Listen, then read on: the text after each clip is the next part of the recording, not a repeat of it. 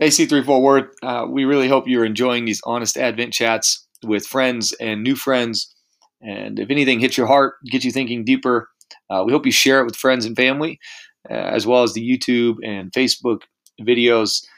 We love you. So thankful for you. And we're hoping you have an incredibly Merry Christmas, and that this Advent season is really expanding your wonder what God can do in and through each and every one of us.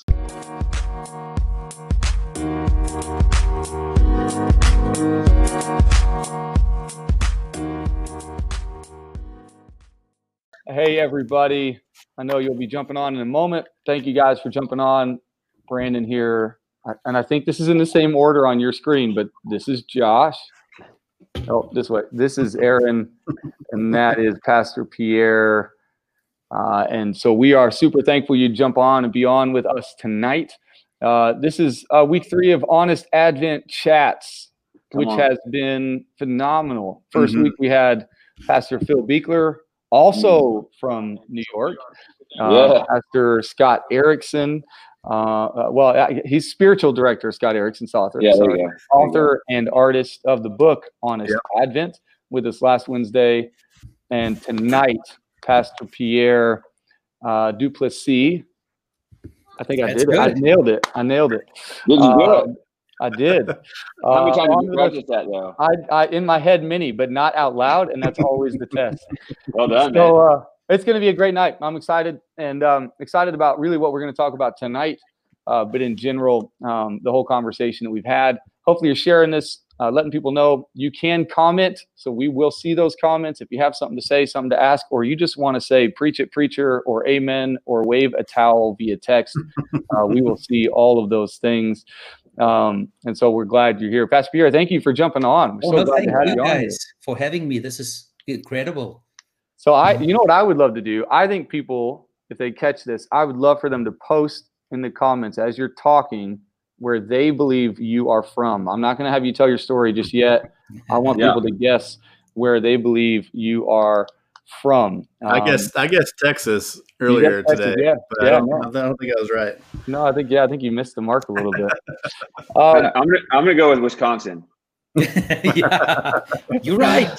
I don't even. Oh man. Well, hey, listen. I'd love to jump in and just get into a conversation around Advent, Honest Advent. If you've got the book, awesome. If you don't, grab it. It's a fantastic guide through the season.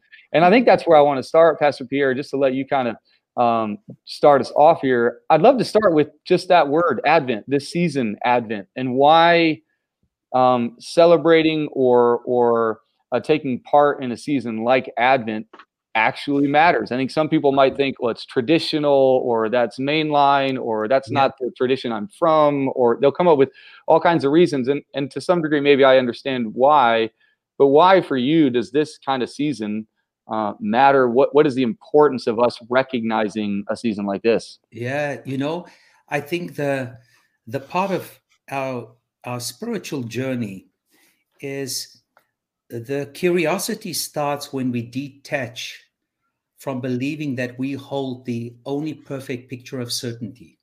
Wow. Because when we hold the perfect picture of certainty, I love how the book talks about the nostalgia of it. And thank God, I think part of my nature is I get bored quick. And when things just repeat itself, my soul begins to become restless and weary. Wow. And I've got to believe there is more, So I'll explain it this way. Growing up, being a child is one thing, but when you have children, the excitement of the journey to Christmas is so awe-inspiring because you spend more money than you should. Wow. You create a dreamlike wonder because you want your kids to never forget the moment. Right. And every Christmas, there would be more gifts than they should get. We would have loaded expectation that is always met with disappointment because within 15 minutes, it's just paper and presents, and within an hour they're bored. And it's all over. So part of what I wanted to capture with them is that it lost the whole day. So we decided that we're going to get 12 gifts for each of them. And we're going to vary the value of each gift. And they can only open one gift every hour. Wow. Because I wanted to capture the anticipation and the celebration 12 times. Wow. Now, for our kids, it worked. And they still like to do the tradition, but they're 25 and 22. It's far too expensive. Yeah. But when you reflect back on that, I think that the wonder of Christ and his birth cannot be encapsulated in 3 days. Wow. And that we have lost our curiosity because we have connected to the narrative of what we do because we are right and they are wrong. Rather, the curiosity of the story is far deeper. There's far more wonder. And the journey it is a journey. It's not a moment. Right. Yeah. So right. I think within that, the exhaustion of reflecting back and not even remembering that you were touched by any moment of it. Oh, wow. But family left and you had to clean the house.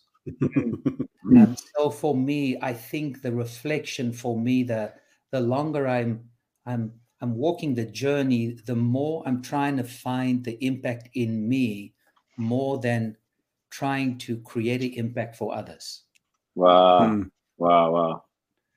So, I mean, I guess in some ways, to some degree, what I'm hearing is the, and I feel like this has come up every week we've done this idea of creating the space and creating the time. And in some ways, Advent, this season of 20 plus days, creates a time where it isn't all just happening quickly. It isn't all just happening in a moment. We are remembering this journey, and that it is a journey. And every season, you and I have talked about the Stations of the Cross and some of the things around Easter and some of these things that we do that we have to some degree, and maybe modern day evangelicalism lost touch with. And you mentioned this word essence yesterday when you and I were chatting, and we've lost a bit of the essence of why we are who we are in Christ and why we follow Jesus. And maybe Advent reminds us of a bit of that. But what would you say? I mean, in terms of what we've lost or what we're regaining when we do something like Advent, when we talk about something like honest Advent, what are we regaining? What are we rekindling in us and in other people when we do something like that? Yeah, I'm always so careful that people will misunderstand answers like this, because we all look for a new voice to create a new certain or a new reflection of a new perfection. Wow. Right? And so when we talk about even the exploration, then people would say you've drifted, you've been influenced by the culture, because now you are talking about a new thing and they like the old thing. So for those who are safe in their place, I want to say, it's the difference between, for me, for you guys are all pastors. And part of what pastors do is Christmas is actually the season that wipes us all out. Because we want to create such an incredible moment for others that we are not present in it ourselves. Yeah, wow. So right? true. You'll find that with your kids, and I've had the experience. You guys are builders, and I think I've shared this with you, Brandon. And my daughter was doing a project, and she was in a final year of school, and all the pictures were on the family table. She had to do a narrative of her life, and I came back from church late at night, and when I looked at the pictures, I just became tearful. And she goes, like, "You're too old to cry when you look at pictures." I go, like, you don't understand what I'm mourning. I remember the places, but I was never in the moment.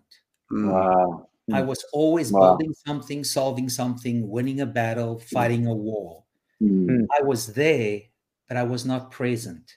I cannot tell you the essence of the moment. I can only tell you the geography of where we were. Wow. And I think for us often we can tell you what programs we run and how many people we led to Jesus, the geography, but the essence of carrying the fragrance of the moment that stays with you as a fresh revelation of the mystery of Jesus. Wow.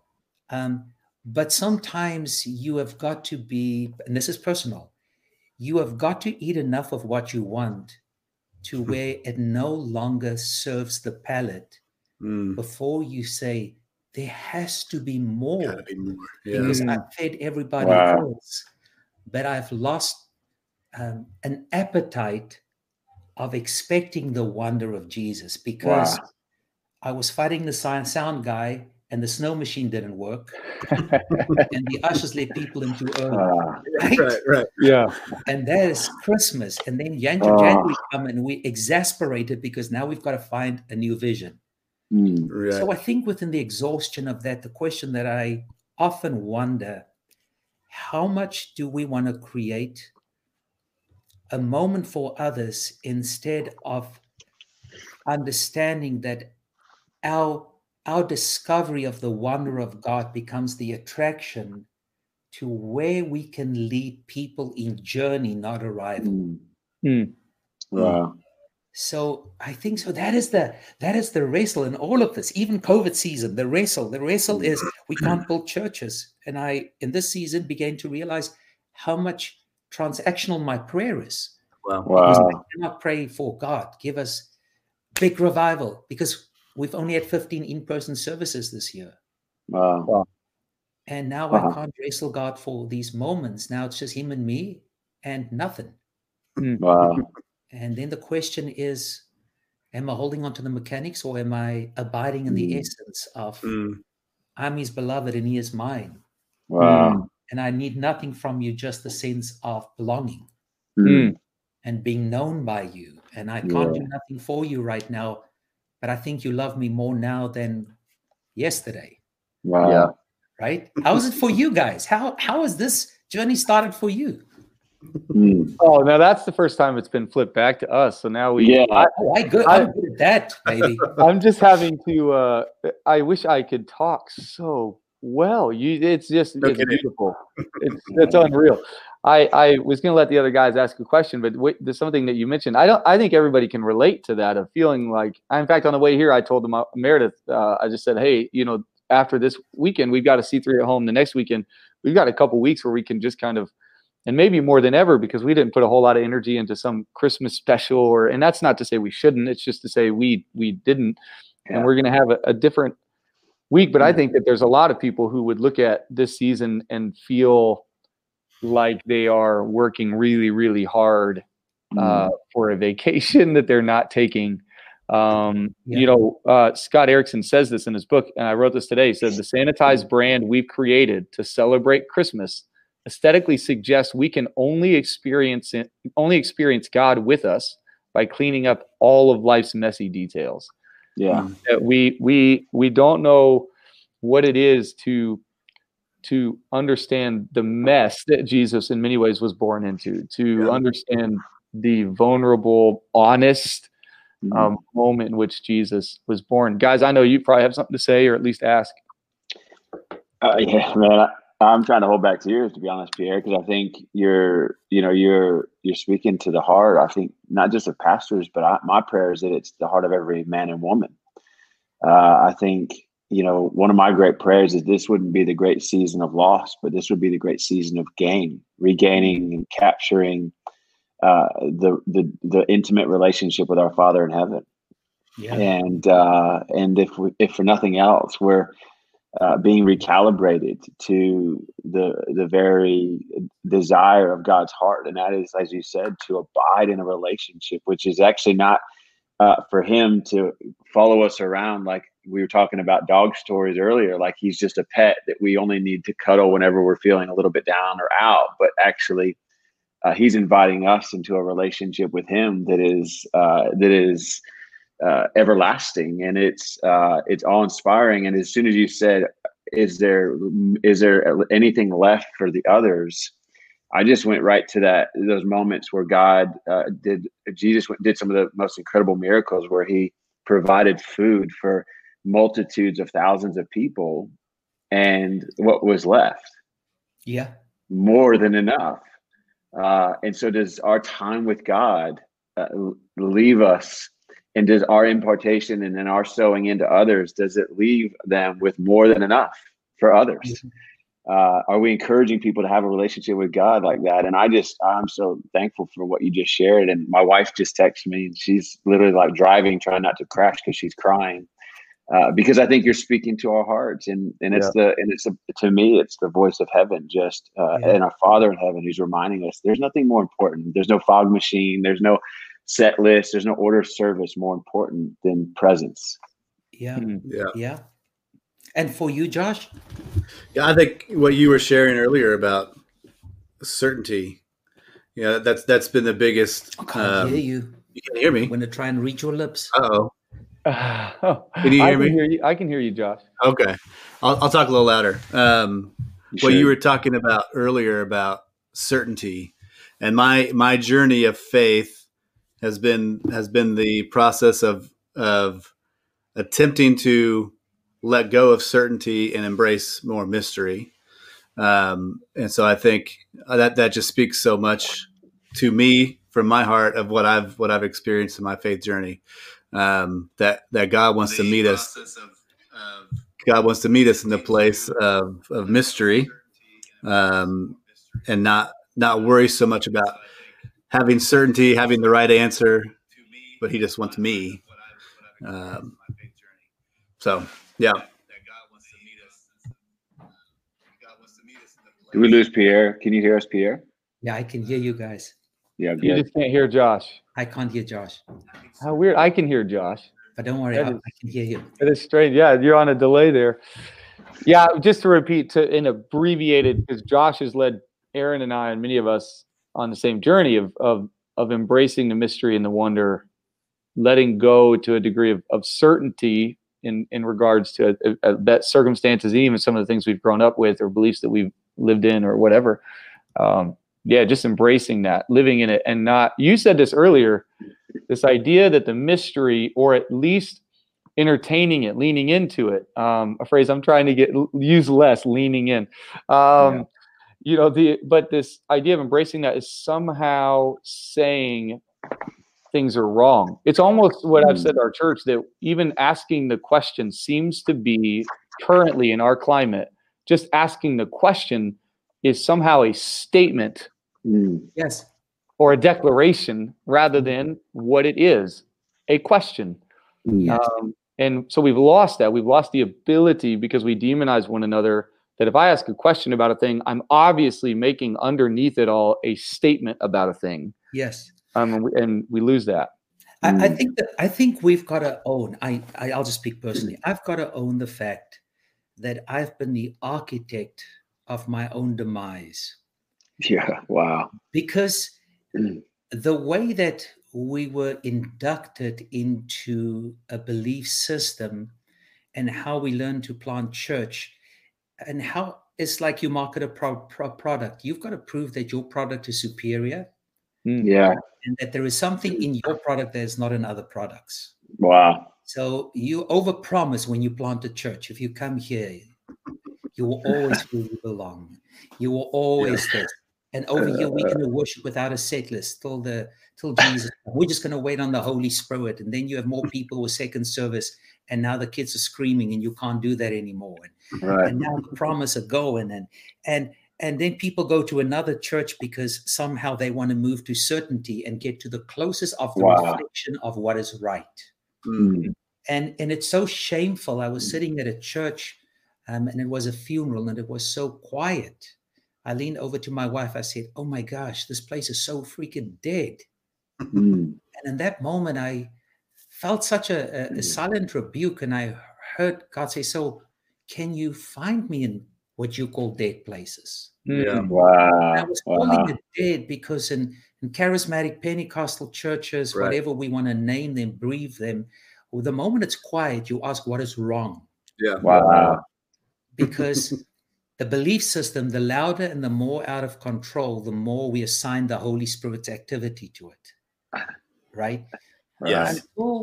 I was confronted and had to do a paper on the church fathers and silence. Mm.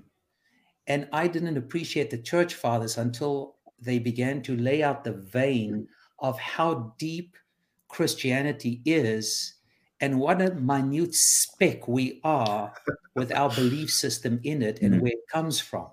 Wow. And you realize that our belief system that I grew up with was but a key to a moment in time, but time has changed, but we still hold the same key to a lock that's no longer needed.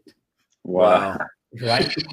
Wait, hold on. Can you say that again? Yeah, because, like, I'm literally trying to keep my mind from exploding right now. Because think about it. The part of what we wrestle with is we have a salvation theology. And the salvation theology is born in an era when, in the industrial age, when people were living terrible lives, and the only hope you can give them is this world is crap and we're all going to heaven. Yeah. So get saved because it's heaven and hell, and don't get contaminated by the world. Otherwise, you're going to miss the whole escape. Wow. And within that, it is almost in that essence, to get salvation, you put your faith in Christ, but to keep your salvation, you have got to work and stay away from contaminated people. Mm-hmm. Oh my gosh. Right? Yep. And the church that you are in is the reflection, it's a mirror reflection of what is right and will declare what is wrong. And we are right and everybody is wrong. Mm-hmm. But I think the awakening in my heart is the question, is God's light so finite that one group can get it and the rest of us can't? Or is it a refraction where the crystallizing lights on the planet come on together makes the full picture? And actually, if I only look at my little refraction, I am missing the glory of what is much brighter, much greater. And instead of calling it great, I should actually be curious to enter in what I've not experienced. Because the one thing that was so confronting is one of the church fathers says, the man's soul becomes the most naked in silence. He sees himself the clearest in silence. That's why he cannot stand silence. He says, why is it that we want people to see their need for salvation, but we fill everything with noise? And so in that moment, I'm like, oh my gosh, I have never had silence. I've never internalized a spiritual journey. It has always been weekend moments, and we're always one Sunday away from revival. Wow. And everybody is missing it, and we're going to get it. Wow. And I think that theology for me has stripped away the vastness of what is still to be discovered of God. Wow. Because the Orthodox Church, they still have the veil and only the priest can go the other side. And the rest of the congregation, they practice the mystery of listening and imagining. But that's where they stayed. Right.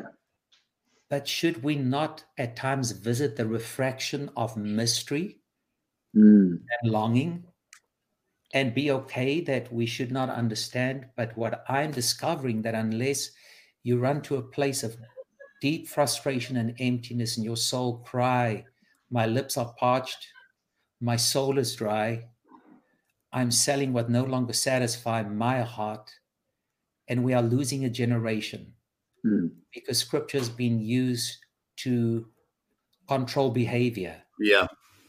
Not to introduce them into the mystery and the longing of an ever-revealing God. Wow. Wow. So that's just my personal deal, you know. That's the thing that I'm like, oh, wow.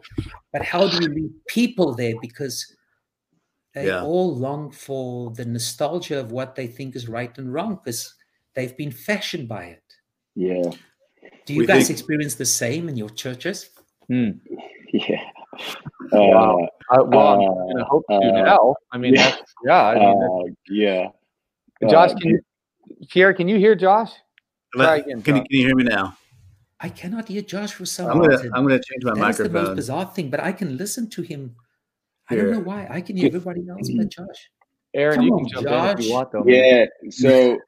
So I'm like, I'm trying to just keep it all together, really. So Pierre, like he cries a lot here. No, he doesn't. Josh is the rabbi, Brandon's the abandoner, and I'm the crier. So what? He's the rabbi and I'm the abandoner? What does that even? I don't even know what. I don't know what that means. It just came to me. It just hit me. That doesn't make me feel better. Out of the overflow of the heart, the mouth speaks. I'm just sitting here thinking. You asked the question, how do we lead people to that place? And I think what I'm finding in this season, not just this season of Advent, I think this season as a whole, this pandemic as a whole, is first and foremost, you can't lead anybody anywhere you haven't been. And I think a lot of times we tend to lead out of places that we've approached. But we've never actually given ourselves to exploring the mystery fully, and I think it goes back to that moment where Jesus says to the disciples, "Who do they say that I am?" And then he turns the question around and he says, "But who do you say that I am?" And I think, unfortunately, there's a lot of people who are living out of a revelation of who maybe I said God was for me, or who Brandon said God was for him, or who he said he was for you, and we've actually established the Messiah complex essentially out of that, which then makes us feel better about ourselves. To like, look at all these people that we're leading, but the reality is that we're only leading them to the gospel of Aaron rather than leading them to the gospel of truth and grace and love, which is found in a relationship with who Jesus is for you. And so I love that your perspective, and I think that's been my revelation this year, is this reality that I've got a responsibility, not to anyone else, but to him, to go to the places of mystery and wonder with him, which then will encourage others to do the same. Not a responsibility to take them with me. It's to go on my, that's on, you can go your own way, you always sing, Aaron. I think you really want to be a singer. It's a thing. I just always have a way of bringing. Pierre can't hear it, so it's okay. So I love that, and I'm fascinated. I have a question that I think hopefully fits. What have you personally found this year in this Advent to be different than years past? And obviously we know the pandemic and all the rest of it, but just what have you found, but more specifically, what's been revealed to you in that space?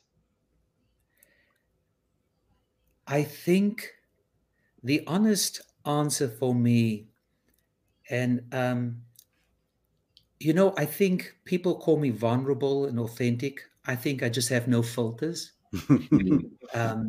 So I don't think I'm vulnerable. I have no filters. I've never wrestled so hard as in the pandemic. Yeah. God has never been so silent as in the pandemic. Wow. Thank God I've moved away from silence means judgment and abandonment. Yeah. Wow. Wow. Because usually from my vein of upbringing, silence is a sign that the hand is written on the wall and you've been found too light. Wow. But yet, people are hearing that right now. I'm telling you yet silence that is connected to a certainty of love draws you closer to the mouth of the one that you know love you. And if you can begin to interpret that silence as calling you into a place of abiding and listening more than a place of certainty and understanding. And in the beginning, I was wrestling so hard with God because I think it revealed my contractual relationship with feeling love to the level that I can build and fix things. And we don't say that, but we walk with the guilt of that. And the other thing is, I began to realize that God's silence was his kindness because I was wrestling myself. Wow. Right? Because if you wrestle with God and he talks back to you, now you defend your own points and you make a case on your case. But if you talk to yourself, you can't make a case on your own case because you need serious intervention if you make a case on your case with yourself. Then you begin to ask the deeper questions of why do I feel this? What am I wrestling? What is God doing? And I remember trying to give hope to the people. I said, man, I really believe that story of Isaiah. That's just my interpretation of this whole thing, that somehow the only way I can make sense of this is God is cutting everything down to stumps. But in the midst of the stumps, he says they're going to be smoldering. He says, but out of it will come a fresh shoot. Yeah. That shoot will become the salvation. Yeah. But yet the stumps we mourn, but the roots we don't see. And our churches have become stumps. Every one of us. Yeah. There's not a single one who did not look at their church. And there's not a single one of us privately that are not worried why are people not coming back even when we open. Wow. Because we are wondering, what did we do wrong? And I wonder if God is trying to show us that there is something fresh that needs to be engaged, because we are losing a generation. And what we are hearing is they are more spiritual than ever, but they are very uncomfortable with a claim of perfection and certainty. Yeah. Right? Wow. Yeah. They want questions. They don't want answers. They want exploration. They want to know, are you willing to walk with them? So in this season, I began to wrestle with the fact that we've always invited people to the church family as a destination. Wow. As a stopping point to an exploration. Wow. Because with an exploration, it makes a lot of people uncomfortable because they want the certainty and the nostalgia, and I understand that. But I think that I said this to Brandon, there is not a single science in this world that has been exhausted. They haven't. We've discovered the last bug. That's it. Stop looking. Right. It's been millions of years, and they still discover new species. Yeah. Wow. The question is, if the creation of God has not yet been explored fully, why would we think the Creator God is fully known by a certain group? What about that? It's so nauseating that we should actually just spit up in our own hands. Yeah. And realize that our certainty may be in our little tiny refraction that we see. Wow. But our refraction is not the full representation of the fullness of God. And that we should be curious in other people's experience and explorations and practices. And wonder the tangible, the aesthetic, the in our hands, the feeling, the knowing, the sitting in dark until we feel the pain of the uncertainty. Wow. We have manufactured, especially 15 years ago, a theology that is actually very cultish, that we can control storms, sickness, disease, suffering. We can control it. We can blow it all away. Wow.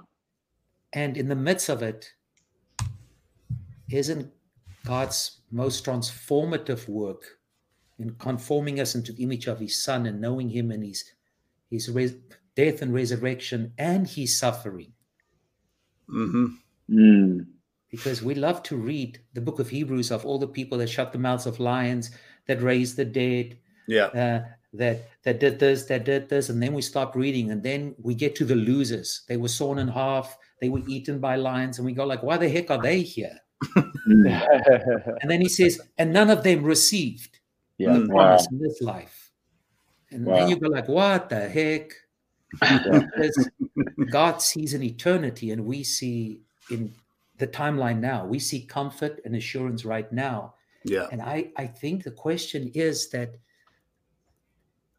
the beauty of faith is developed in the paradox of standing in a collision of what should not be, but what is. Right. And me being curious to understand that God is trying to do something in the midst of this collision. Yeah. Wow. Wow. To bring the people there, I think I said to one pastor, and I said it to Brandon, we've got to decide who are we willing to see disengage? The people who love nostalgia, or a generation that seeks a spiritual exploration? Yeah. Wow. And what are we longing for? Wow. Yeah. Yeah. Okay. Why'd I have to host this one? This is so. It's just beautiful. I mean, it really, really is. Mm-hmm. I think I've got a question. I want Josh to ask his because I think most people can hear Josh, and then I'll throw it at you. So, Josh, if you have any comments, I want you to share because I know most people can hear you, and then you can interpret. Yeah, I'll do that, and then I've got a follow up because I think the question of certainty and mystery is there a pendulum there that it swings too far or whatever, but let's not go there. I want Josh. Josh, why don't you share? Yeah, I know you've got a question. My question was around what makes us so afraid to embrace the mystery. What makes us so afraid to embrace that there are others out there who have a different experience and that their experience of God is valid? It makes me think of Acts 10:11, as Peter goes to Cornelius's house, and he's a Roman centurion. He's a Roman soldier. Peter doesn't enter his house and say everything that you've known and experienced of God is wrong and false, and you need to repent of everything you've done. But rather, Peter affirms Cornelius's faith journey. And he says, now you're ready to actually hear about Jesus. And so I don't know. I just think it's so beautiful. It's so much more engaging and calling us into something where we're not looking for the right answer or certainty, but we're stepping into mystery that, I think of Psalm 23, you're the lamp unto my feet and the light unto my path, where I don't get to see the entire path. I get to see the next step or the next couple steps, and that's about it. And we're walking this together. I don't know. There's so much, Pierre, that you're just, sending things off in my head all over the place. But I guess what makes us so afraid to admit that we don't have God in a box and we've got them all figured out. And I think Pierre's got his thing going, but trying to listen and catch up with you. Yeah, I got it. Yeah. I think the question about the mystery, it leads us to a place of uncertainty, and uncertainty is like your kids grow up and they take the car for the first time, and you go like, they're going to ruin their lives. Right. But I've got to be honest with you. I've met a lot of people on the street, and I go like, please God, tell me they don't drive. Yeah. Because they come flying by me at the speed of lightning, right? Because I look at them and I've passed the judgment that they are complete imbeciles. They at birth they should have said, this person can never drive. Right. Because we are so afraid. And again, very valid. Some people has gone on an exploration and never returned. Right. So I get it. And that's why I don't think that the exploration should be a solo journey. You're going to be lost in the fog. Mysticism is going to eat you up because spirituality can be so dangerous, and it becomes a buffet of so many things. And now my feeling and my exploration becomes my truth.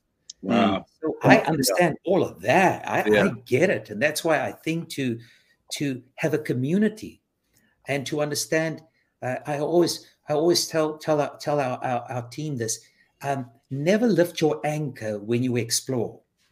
Wow. You don't lift your anchor from the fundamentals of faith. You don't lift your anchor from a community of faith. You don't lift your anchor from sound reasoning. You don't lift your anchor from scripture. Because the moment I give up on scripture, I literally am putting a magnet under my compass. There's no true north. Wow. You can't reason anymore. So I can sit and reason with people and listen to them, but I have nothing to say if we don't commit to scripture as true north. So good. Because it's like saying, let's form our own court, but we have no law books. We just have our hearts and our emotions giving us guidance. Yeah, right. Aaron's going to be crying. Josh, you're going to be saying something else. And Brandon, whatever we say, apparently he's going to go the other way. I'm going to contradict. Yeah. Right. But at the end of the day, I think the mystery that we want to explore is not mysticism that we want to explore. Wow. But we want to, I think it's the spiritual practices. I think it is beyond the destination of a place of arrival. Yeah. As acknowledging that, I think one of the dumbest statements that I've heard so many times, especially around race and culture, is that in Christ we are all one, which means there's no color in Jesus. Right. Come on. Which in that moment cancel every bit of exploration of your culture, your nuances, and the richness of your food, your dance, your stories, your language, your dress. Yeah. Now I don't want to find out what you are. I want to bring you to Christ normal, and I am what Christ normal looks like. Wow. And yet, before the throne's going to stand every tongue, every culture, every race. Come on. And I think we have made ourselves the picture of normal when we are just a refraction of such a richness in this world. Wow. If you were to sit in a worship service in Africa, it is not going to sound like Houston. Right. Right. And in that moment, when they begin to play the drums, my side of what I grew up will say, now they're calling up demonic spirits. Right.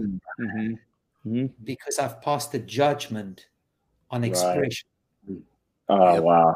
Instead of realizing how finite the peace is I hold in understanding, and how much conversation with you and what you have found and embrace will open my perspective that God is bigger and we are surrounded. We don't have a disco ball. We have crystals like the Milky Way.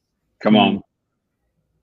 And we have lost our appetite to stand in the mystery and the awe and ask him that I may know him. Paul said it, that I may know him. Yeah. I've come to the end of my journey. I've had the revelations. I wrote half of the stinking Bible. Right. I'm about to die, but that I may know him. Wow. My desire for knowing him has been elevated. And how can we embody that? Wow. That's wow.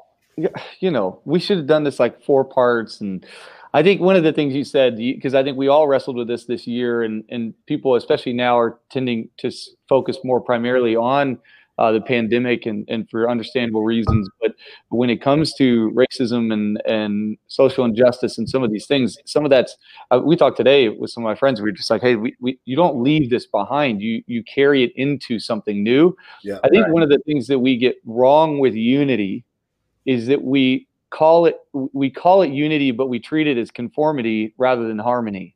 Yeah. And unity, the way I always sum it up, one of my favorite bands, I say this to church all the time, is the Temptations. And I loved their 2-step, but I also loved that each of them had a part and they played it well. And I think the harmony, unity is not this idea that we are all the same. It is the idea that we all bring something to the table anchored on the same thing. And we have the same cause and same vision and same heart, the person of Jesus.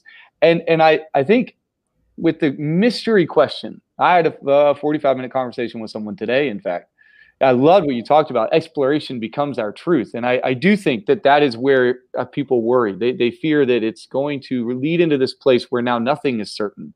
Right. Maybe one of the things we are most certain about is that there is more of God to know. Yeah. The one who defined himself as I am is not going to be summed up with one or three or two or three or four additional words. But what I guess the question then does become, what are we certain of in the embrace of the mystery, right? Because I'm fully with you on this. I do think people go, okay, so then if it's all a question mark. Yes, yes. Okay, No, so you know what I mean? Yeah, where do I place my feet at that point? Oh, I get it. Yeah, I get it. That's why the conversation is not one for all, but it's one that all should have somewhere on their journey. Wow. And for me, the exploration of it is not to become weird and wander around in uncertainty. I think we're not even certain in our certainty. right. We act certain of things. I'm self-convinced. You ask people about their spiritual habits; they have none. Mm-hmm. Mm-hmm. You ask them about reading scripture; they don't. Right. Because it's never been modeled to them. Mm-hmm. Right? So for me, I read a book this year that challenged deeply what I say to God first thing in the morning. Yeah. And in this pandemic, when I'm wrestling, it became a rescue to my heart to simply come to God in the morning. And the first thing I say is, I'm my beloved and he is mine. Mm-hmm. And his banner over me is love. Mm-hmm. And in that moment to ask God, open my eyes to the wonder that welcomes me in this day. Yeah, beautiful. Let me smell, let me hear, let me taste, let me feel the texture of creation. Let me feel the wind of your spirit. Let me become acquainted that the skin that has become harsh and the calluses of repetition. I don't want to call it religion, but I would call it rigid spirituality. Yeah. Let it fade and let me see you in a different way. Not that I want to lead everybody there, but I am worried that we don't even practice the basics, that when we say that we're just gonna take 2 minutes of silence in the church, it feels like 5 freaking years. Mm-hmm. Yeah, right. When we say that we are just gonna sit with the bread in our hands and we're just gonna enter the moment of brokenness, it feels like mental monastery, and people go like, if we become Catholic, right. No doubt. Because in that moment, we want to associate everything with right and wrong, them and us. Yeah, right. And the nostalgia of the vehicle instead of. So I can tell you this last story because I know I'm rambling too much. No, you're good. You're doing great. So when we came to the US, God is so good. When you're poor, you don't know you're poor, right? We came with 6 suitcases and humble beginnings, really humble beginnings. We shopped at dollar store, and coming from another country, you don't know dollar stores, the entrance level of society. You know, we told everybody. We discovered the store where everything's $1 until the youth pastor came over and he ate the dollar store biscuits and he goes like, "This is nasty. Where you bought it?" I said, "Dollar store. Have you ever been?" And he go like, "Dude, you can't do that." So about 5 years in the journey, I was able to purchase my first vehicle. And I remember getting a brochure for a Jeep. And my daughter took the brochure and she looked at everything in. She says, "Ooh, look at the radio. Ooh, look at the leather seats. Ooh, look at that. Ooh, look at that." And it's everything inside. My son looked at the picture on the outside and the Jeep was standing under a waterfall. He never opened the brochure. He said this, "Ooh, look where we can go." Yeah, wow. I think we have sold our reflection as look what we have. Wow. Instead of look where we can go. Wow. in discovering Jesus, his love, and having the courage to stand, I think we have wanted to be perfect in faith to create hope, and that will show you that we love you because you're not going to go to hell. Right. But we have failed to model love and stand with people's brokenness and believe their stories and be misunderstood in order for them to have hope, and together we can discover faith. Wow. And I believe we've missed Jesus's very essence when he says, love is the essence, and love does not judge someone's refraction. Come on. It doesn't judge someone's silence. It doesn't judge someone's candle. Yeah. What in that dancing candle illuminates your soul. Man. Because candles always dance. And for me, lighting candles this season is because the dance of the light of heaven is a declaration of dancing over creation, because a fresh living shoot is coming from this mess. Wow. That's me in this season. Wow. So candles in my home, I light them everywhere. Because for me, oh, great. Mayor's listening now, so now we've it's got the dance of the light of heaven, because I need a dancing Jesus in this season. Wow. Golly. Okay, so we've got just a couple minutes. This has been brilliant. We've got people, I think, watching from every church, commenting, sharing. Love it. I've been texting people, hey, I told you to get on. Now I'm really telling you to get on. This has been phenomenal. Your beautiful wife has been on, Pastor Pierre. I don't know if you've noticed that she's been commenting. She's got one thing, and then I want to close it with a quote from the book that I'd love for you to comment on. I'm going to show her comment here. And then Josh thought it'd be great if you could pray over us. And he was actually curious if you knew any native South African languages that you could pray over. I don't know if Josh can, you probably can't hear him, but let me. Sounds like an order of service, Brandon. That's right. Yeah, I'm trying to box it all in and make sure it's certain of where we're going here. So she puts on here, your wife says, share them how you helped our kids explore faith, the story of the chair in a dark room. Wow. Oh, yeah. That was going back to kind of, we were talking about exploration. Oh, it's such a beautiful story. Yeah, I'd love to hear that. Okay, so I'm not the author of the story, but I love to tell the story, because the story is about a man that was led into a room with utter darkness. The darkness is so thick you can't breathe. And in the midst of him being led into this room, he had no idea of the complexity, the structure, the architecture of this room. He was just led by firm hands and left in the middle of the room. And all of a sudden there's silence so deafening that he can hear his own heartbeat. And immediately it creates fear, uncertainty, but he knows he cannot remain. He's got to explore where he is in order to find his way through. So he began to shuffle along, but he knows there is no path or coordinating or structure that can be formed unless he gets a center point of anchoring. And as he moved in that room, he found a chair. And he sat on the chair, and then he realized, okay, I've got an anchoring point. He got up and he moved 5 paces forward, felt 5 paces back, sat on the chair. And he began to move in every direction, 5 paces back to the chair.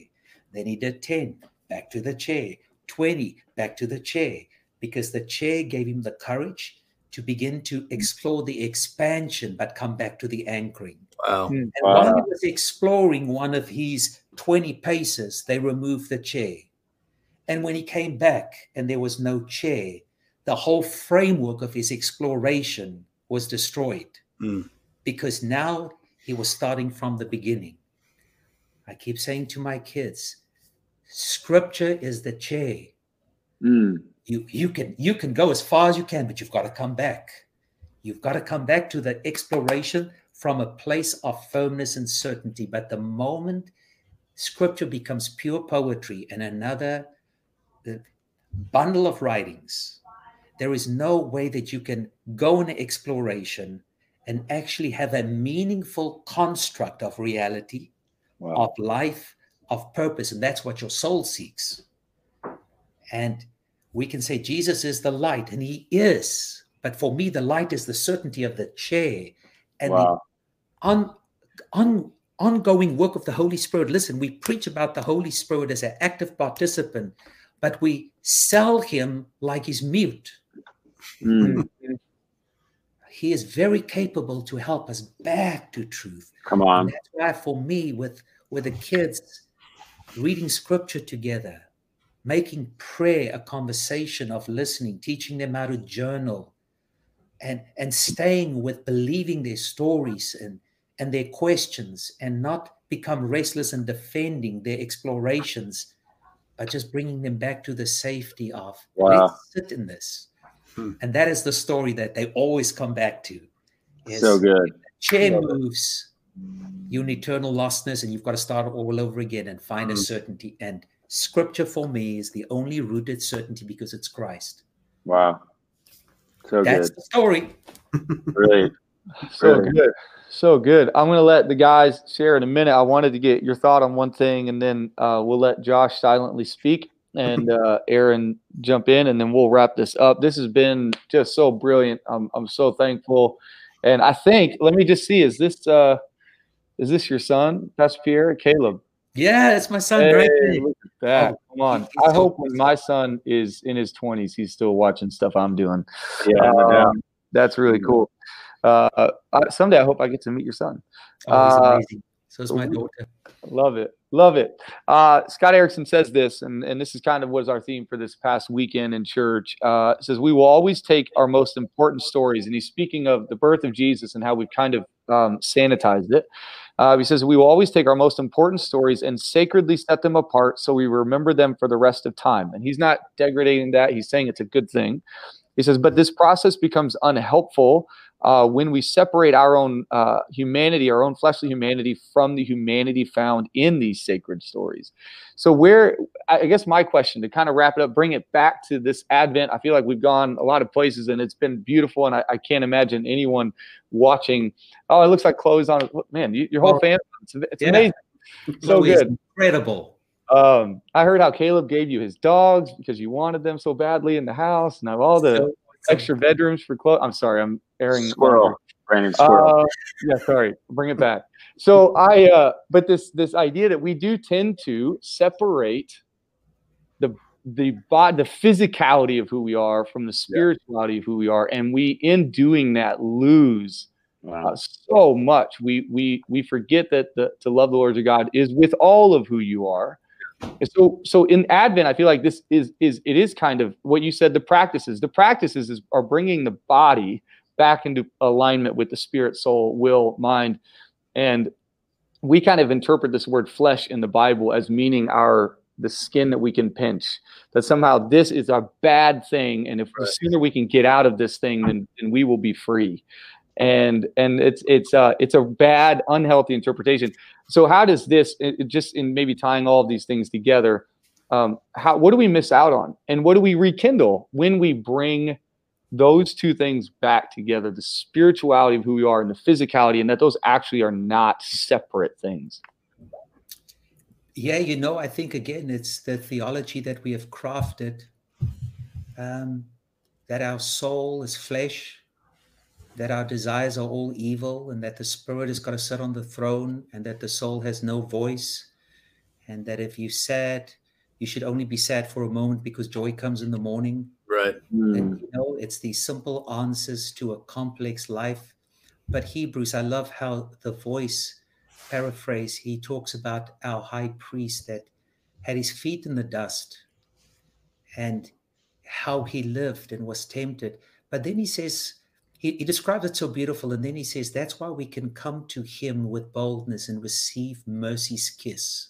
Now, Now, you don't need mercy's kiss if you live in a denial of your humanity. Mm. You don't want mercy's kiss if you think God stands in judgment of your humanity.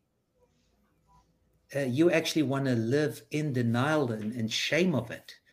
And that's why the question we think about Jesus with the disciples on the Sea of Galilee, and all I ever took from it, he rebuked them because they didn't have faith. He scolded them.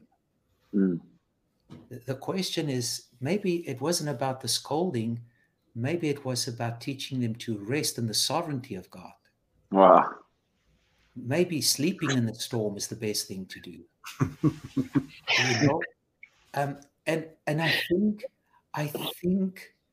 we are in a time where the honest conversation of our humanity and our soul and our bodies, that is all part and parcel of the refraction of the uniqueness of humanity. That's why we judge each other so quickly, because you think in 2 seconds I've worked you out. Yeah, right.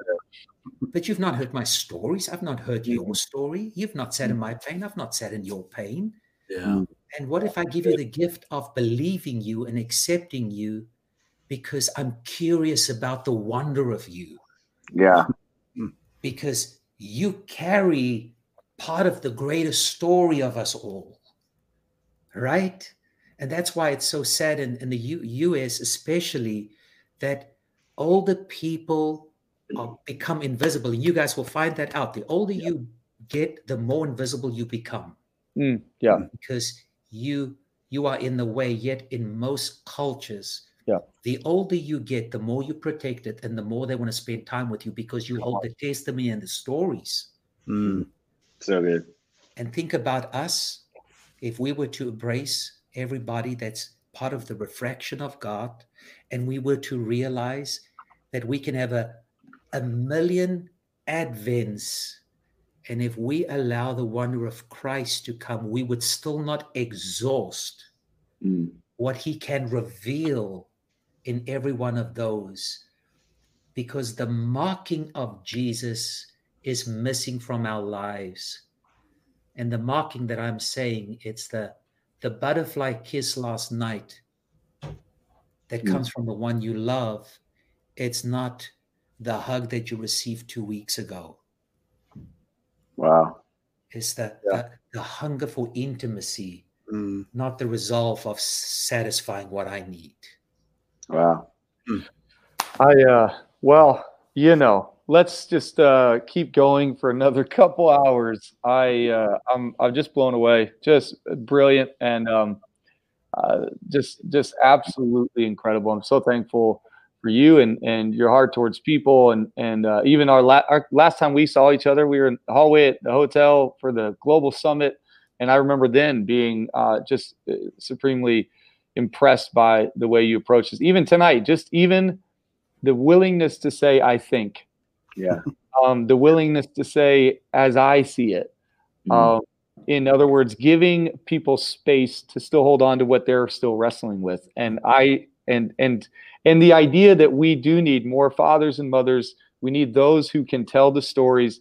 That is what the psalmist speaks to. It is what the Bible, what Jesus' story is built on, is that we are telling the story over and over to our kids, to our families, to those in our neighborhood, to the ones in our community, that this regular, consistent idea of telling stories. I remember Lynn Sweet talking about, and it still happens to this day, Jewish tradition would be to come together every week, tell the story of your people, and you wouldn't separate kids to the other table. You'd all sit at the same table, and you're going to hear the story. And you're not just hearing a story, you're hearing the story of your people.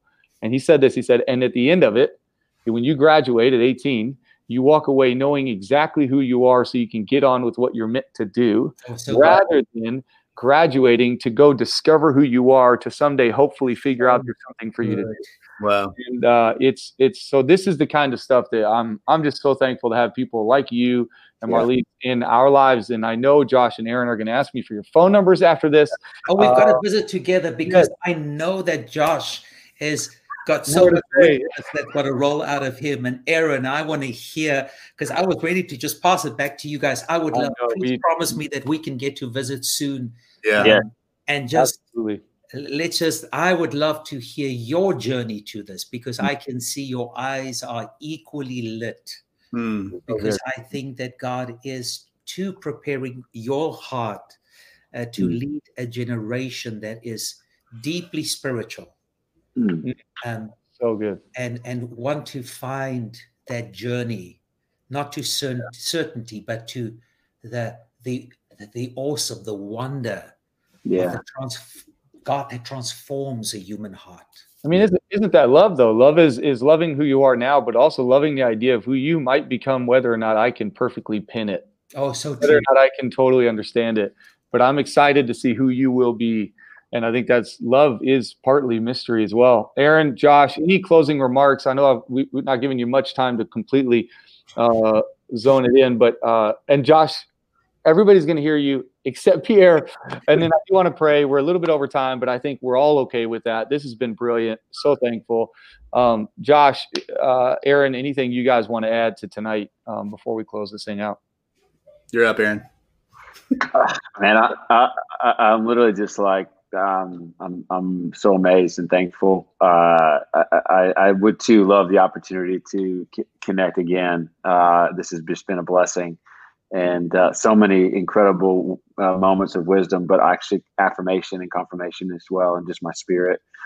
I love the last thing you just said. Maybe we just need to take a nap in the storm. Like I had COVID, and one of the great lessons of COVID was just to take a nap. And it's just such a affirming thought that we just get so consumed with trying to solve the problems in the storm, and sometimes God is saying, "Come and just take a nap with me, and we'll figure it out later." So thank you, Pierre, so much for your heart, and for your vulnerability, and your transparency. It's been such a blessing. So, and that's it. So good. Josh, anything you want to share? No, Pierre, we'll watch it back later. This has been so thankful.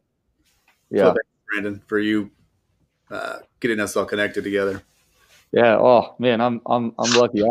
I would ask you to pray, Pastor Pierre, and just to close this down. And it's been again, it's been a brilliant night. And I felt during this, Pastor Pierre, and if I could be so bold to say to you and to say to your wife, and I know I said this to you on the phone yesterday, that there is, I don't know if this would be a prophetic thing or not, but I would say that it just feels like, and I know you've done your own thing for a minute and you've been in this 20 years in the Americas and all that kind of stuff, but I do sense that what you did tonight for us and those who got to watch, you are going to do for many more in the years to come in a way that maybe was different than you ever expected. And I just believe what you shared with us and the voice in which you do it and the humility in which you do it and the willingness to, in a time where we called you to interview you were asking us questions, says everything I need to know about who you are. And so every time you would answer, I just felt like there's something more to this. And so,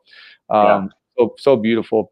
If you could just pray over us and pray over those watching and any of those who will watch, and then we'll close out. Heavenly Father, I pray that you would blow over us mercy kiss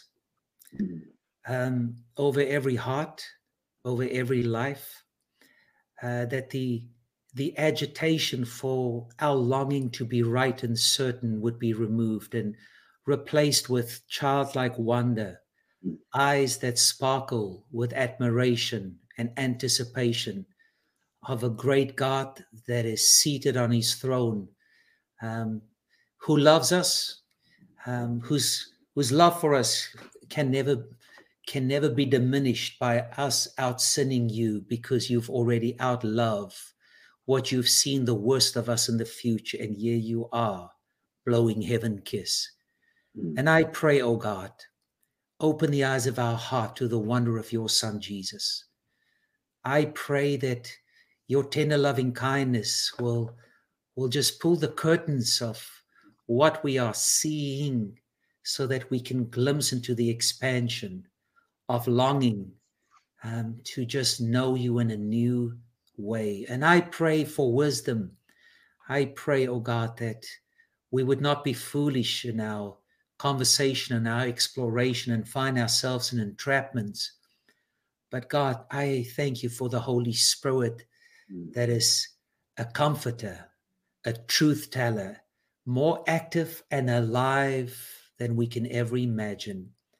And in this season, I pray that the wonder of you, Jesus, coming into our world will become such a rich reality that every texture of our lives will taste the experience of you coming to be man, to know what it's like to be us. We love you for loving us so deep. Thank you for this season, and thank you for these friends of mine, and God, your wonderful journey and your dream over their lives and their family. In Jesus' name, amen. Amen. Amen. Amen. Well, to all of you watching, we love you. So thank you for jumping on, making the time. The four of us are going to stay on. Don't jump off. We'll meet on the other side. But love everybody. We'll see you guys all Sunday in church. Get the book. Do the stuff. It's just so good. So good. See you next week. Thanks, you guys.